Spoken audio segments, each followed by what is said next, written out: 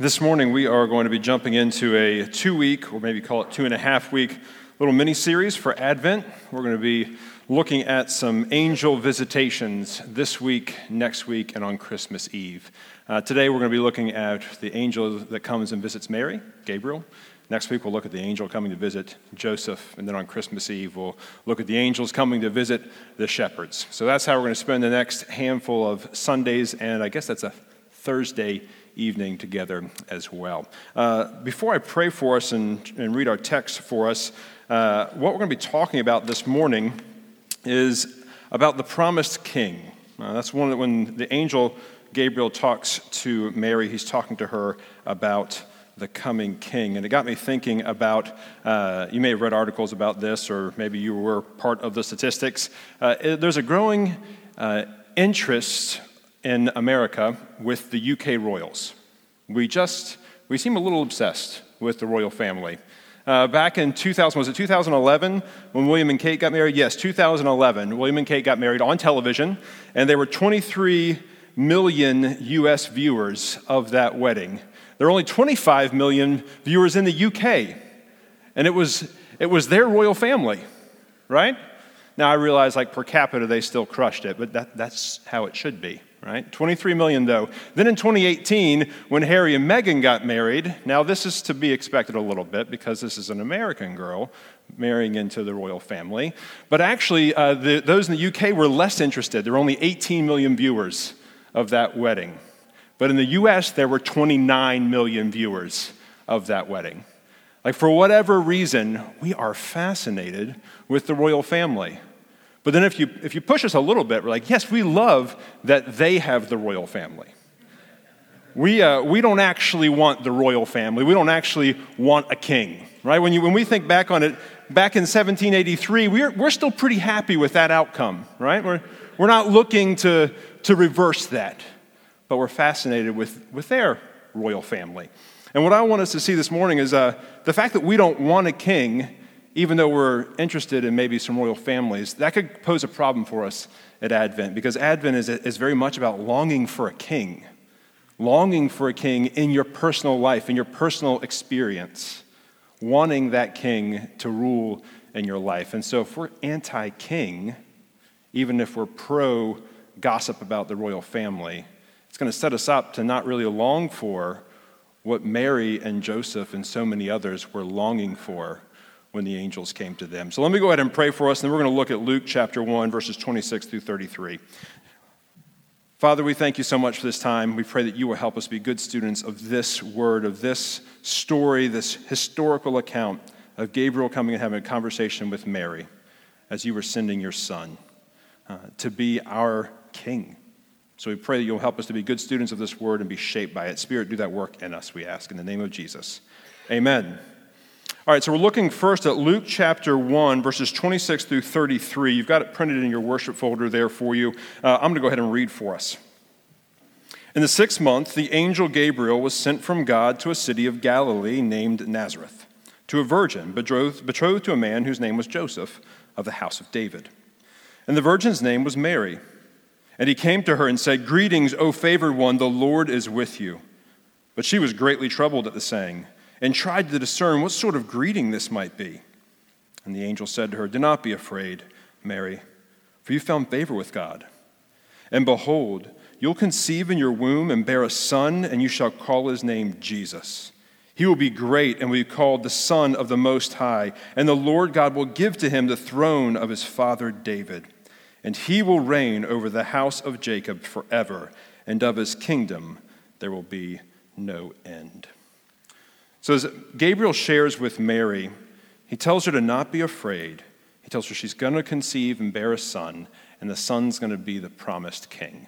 That's the conversation that he has. And the conversation goes on, if you remember in the story, because Mary's like, well, I'm not sure how that could possibly happen. And what Gabriel shares with her is the Holy Spirit's actually going to bring about that conception. But what I want us to focus on this morning is this first part of the conversation between Mary and Gabriel, this promise of a king. And I think if we look at verses 28 through 29, it makes sense to us that Mary's initial reaction is actually fear and concern, right? It makes sense when an angel shows up to tell you something, anything, that's probably going to shake you a little bit. But then on top of that, I hope you understand, I don't think that there are all these young Jewish girls who are like, maybe I'm the one.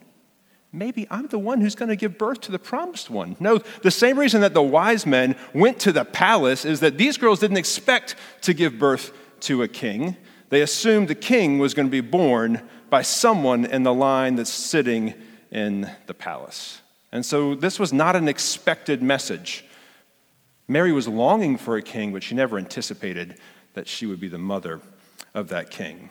But she's told here that this baby will be a son. He's going to be great. He's going to be called the Son of the Most Holy. He's going to be given the throne of David, his ancestor, and his is going to be a forever reign over a forever kingdom. That's what we see in verses 31 through 33. And what we have here is Gabriel telling Mary, your son, who you're about to conceive and then give birth to, is going to be the fulfillment of the promise made to David generations ago. A promise made back in 2 Samuel chapter 7, verse 16. This is God talking to David. He says, your house and your kingdom shall be made sure forever before me. Your throne shall be established forever. And what I want us to see here is we have to put ourselves into the mindset, into the place of this young Jewish girl to understand the impact of this message that's being shared with her. Because she's been taught from her birth that she's supposed to long for the promised one. She's supposed to long for the promised king. And this is how it's different between us and the royal family. We are interested in what's happening in the royal family, but for the Jewish boys and girls being raised up generation after generation, they weren't just supposed to be interested in the royal family, they were supposed to long for the return of that kingship, the return of the world in which a man after God's own heart is their king once again. So it wasn't just interest, it was a core desire that they were raised to embrace. And that was because the promise to David was a promise to all of God's people. Because the kingship of David, it held this place of prefigurement and hope. Remember the good old days when David was king.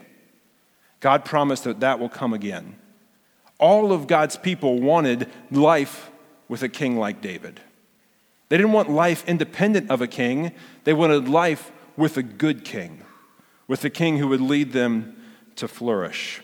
And so it's a promise to all of God's people. And so when Gabriel shares the news with Mary that she's going to give birth to that promised king, he was speaking to her own longings and the longings of every man and woman who had been raised to long for that fulfillment, for there to be a king again after God's own heart, a king who would care so much for the people that his rule would be for their best, even at his own expense. That's what they're supposed to be longing for, and now Mary's being told that's who you're going to give birth to. So with the rest of our time this morning, I want us to consider longing for a promised king. And I want to talk first about the fact that you and I struggle to long for a king, and there's some reasons why we struggle to long for a king, and we want to talk about those. And then I want to talk just a few minutes about how we can grow to long and to look to that king, how our response can become more and more like the response of Mary and Joseph, and then Anna, and I don't remember the name of the man who was at the temple when Jesus was dropped off. It'll come to me probably in about 45 minutes. But like those men and women, to long for the king to be brought once again to the throne. So let's talk first about why we don't long for or look to a king. And we've got some reasons. I just want to highlight a few. I think for us uniquely, given where we are and our own history as a nation and culture, culturally, we have a cultural paradigm that doesn't really allow for longing for a king. Right? We are raised to be independent. We are raised to be those who want to be powerful and to have power ourselves. We are raised to want our voice to be the dominant voice, to be the primary voice, the voice of the most importance. Like we are raised to embrace independence and individuality and individualism over everything else. And there is no paradigm in which longing for a king to rule over you and to guide you and to lead you is also synonymous with you being your own king who guides and leads yourself. They're mutually exclusive. And so culturally, we struggle with this.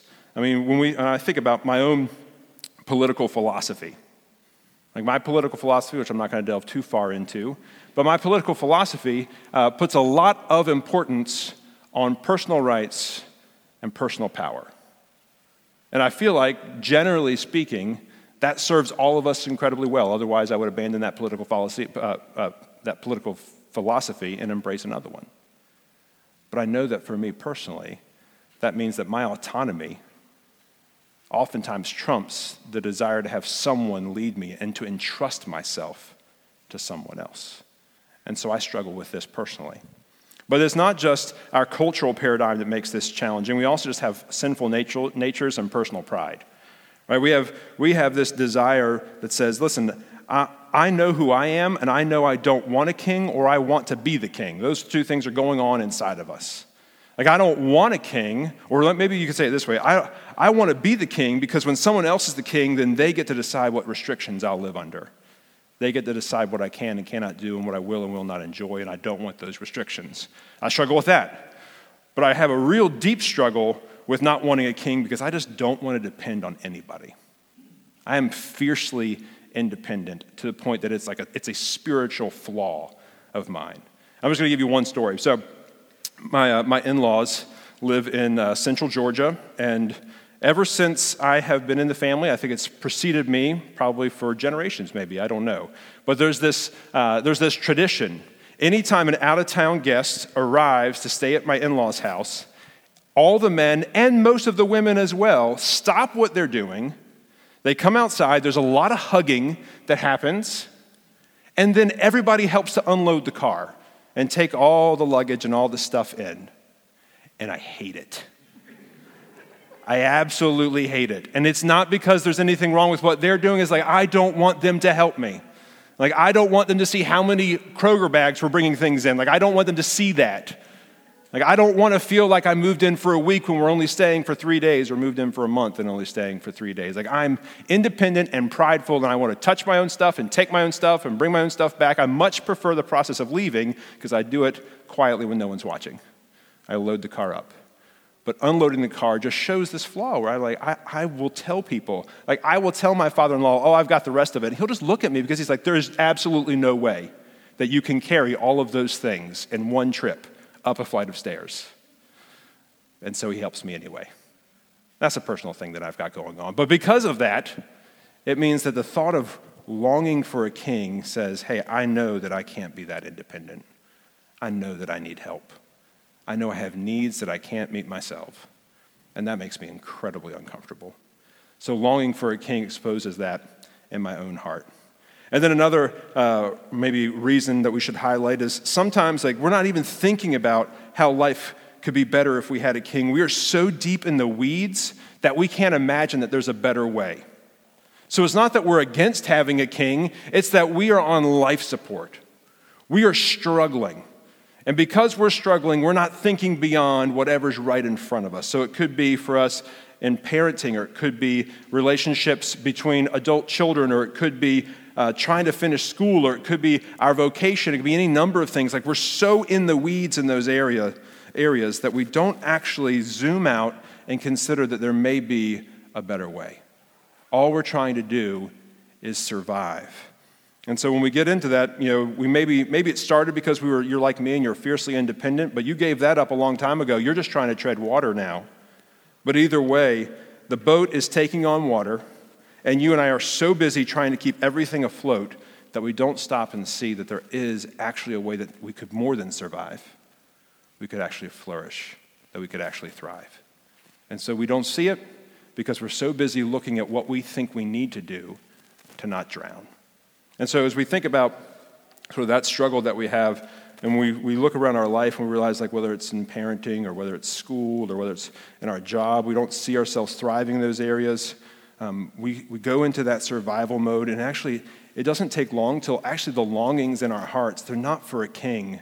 They're just to make it to bedtime. I just long to get to bedtime. I just long to get to graduation. I just long to get to the end of the fiscal year. We long for things. But when we're in survival mode, we're not longing for a king. We're just longing for survival. And Jesus is calling us into a better way. And then lastly, one of the reasons that we struggle to long for a king is that we don't appreciate who the king is and how good it is when he's on the throne. We just don't appreciate it. And that's what we're going to spend the bulk of the rest of our time talking about, is how can we grow in that appreciation. Because as we think about it, we're promised this king, and then Advent is about the coming of that king into time and space. And if our Savior, if our Jesus is not a king as well as a Savior, if he's a Savior, which he is, and we're going to talk about that next week, that's great news for after this life. But his kingship is great news during this life and beyond. And so the hope of Advent, not just for the future, but for the present, is very much grounded in the fact that our King leads us and rules us and cares for us now. So how can we grow to long for and look to our King more and more?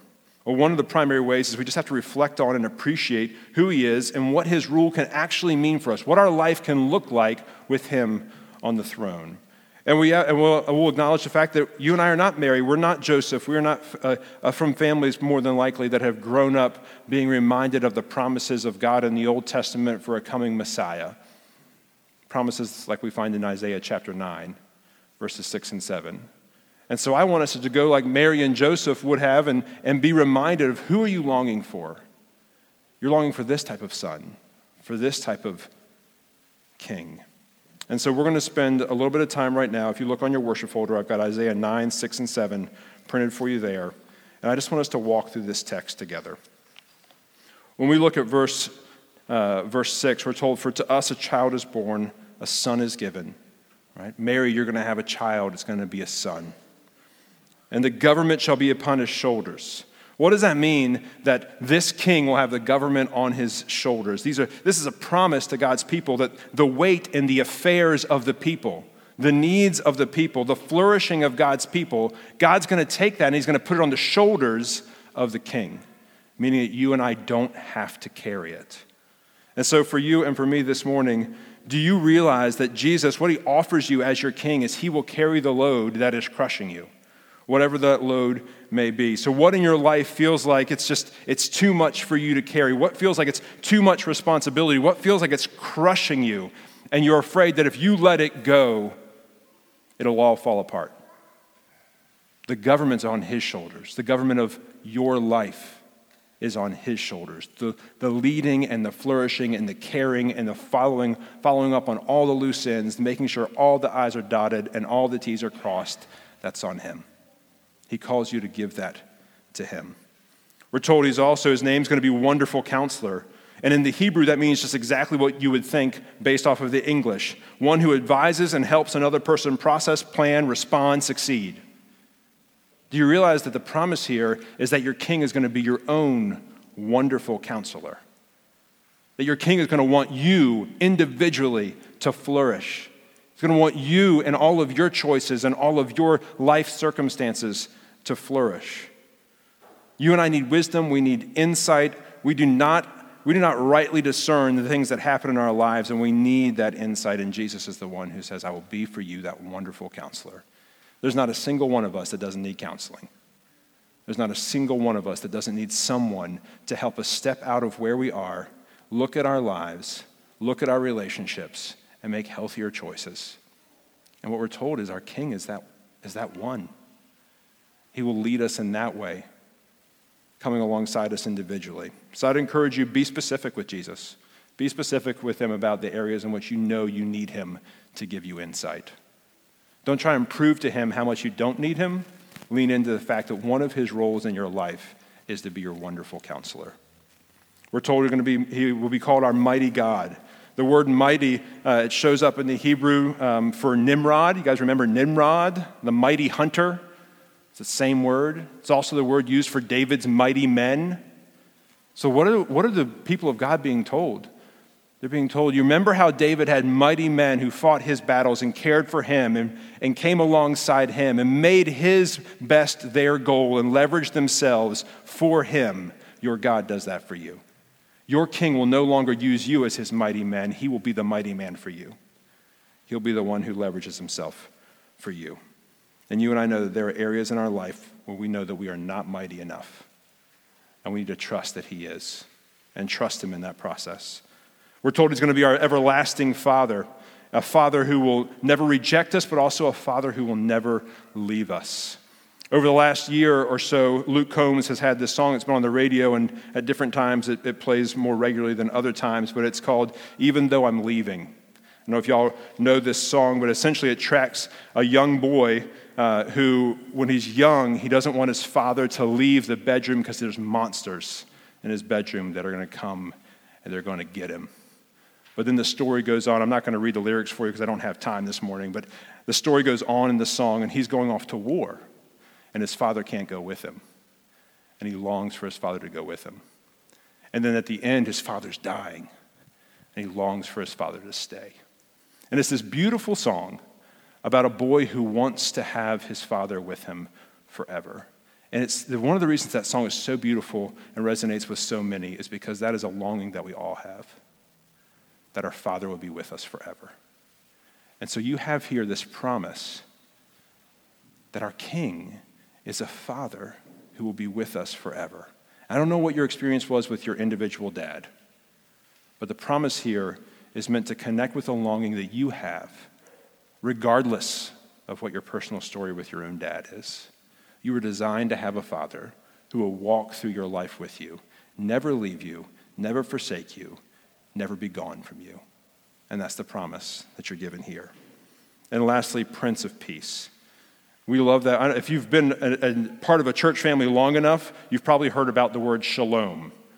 We all love shalom. I think if all of us Protestants spent more time talking about shalom, we would spend more time considering becoming Messianic Jews. I think so, because we love the word shalom. We love how rich it is. This is what the word shalom, peace, means in the Hebrew. It means peace, prosperity, success, welfare, state of health, deliverance, salvation. That's a lot wrapped up in one word, shalom. And when you think about the year we've just had in 2020, that is a year in which, man, we would love some shalom. Shalom would be excellent. But isn't it interesting that we're told that our King will be the Prince of Shalom? He will be the one who makes shalom a reality for his people, which means that what we're being promised is that what our God wants for us is for you and I to experience peace and prosperity and success and welfare and health and deliverance and salvation. And so he sends a king to accomplish it for us, to bring that experience to us. There's an ad right now that Match.com has going on. I don't know if you guys have seen it. Match.com is like an online dating website. And the ad is about a budding relationship between Satan and the year 2020. Like, that's the basic premise of it. It was designed by Ryan Reynolds. It's actually quite hilarious in a very inappropriate kind of way. But the whole point of the ad is that this is a year in which we all feel like Satan has been having a heyday, and we're tired of it. And the truth is, Satan has not been on the throne this year. Jesus has never not been on the throne. Jesus can bring us shalom in the midst of all circumstances. 2020 is no exception. The longing that we have for a king is a longing that we will have a king who will lead us into the experience of shalom. And that's the promise that's fulfilled in Jesus. Now, to close this morning, we know that Advent is this celebration of the birth of the King, and I want you and I to just take hold of this for just a moment, that if we're a follower of Jesus, then we are counted among those that God said, I'm going to send my own son so that you can experience an everlasting Father, so you can experience a mighty God, so you can experience a wonderful Counselor, so you can experience shalom, because that's what he wants for us. He designed you and I to live a life where we don't bear the weight, we don't carry the weight of the world on our own shoulders. We flourish in a world where our King carries all that weight for us and leads us into flourishing. Advent is celebrating the fact that you and I were never designed to be the king. So this year we feel exhausted because nothing's gone our way. It's a good reminder. We have a king. Let's lean into our relationship with him. Jesus, thanks so much for this time to spend. We pray that you will help us as your followers this morning to reflect on what kind of king you are. I thank you for that message that Gabriel brought to Mary that was recorded for us by Luke, so that we could be reminded even this morning that when you showed up as the promised king. that you are the one who is going to be better than David, that the flourishing that you bring into your people's lives is more holistic and more lasting than anything David could have ever hoped to achieve. We want to see you do that work in our hearts, and we know that we are the biggest impediment ourselves to that. So, Spirit, we pray that you will enthrall our hearts with the kind of king that Jesus is and help us to look to him in all the decisions of our lives. We pray this in his name. Amen.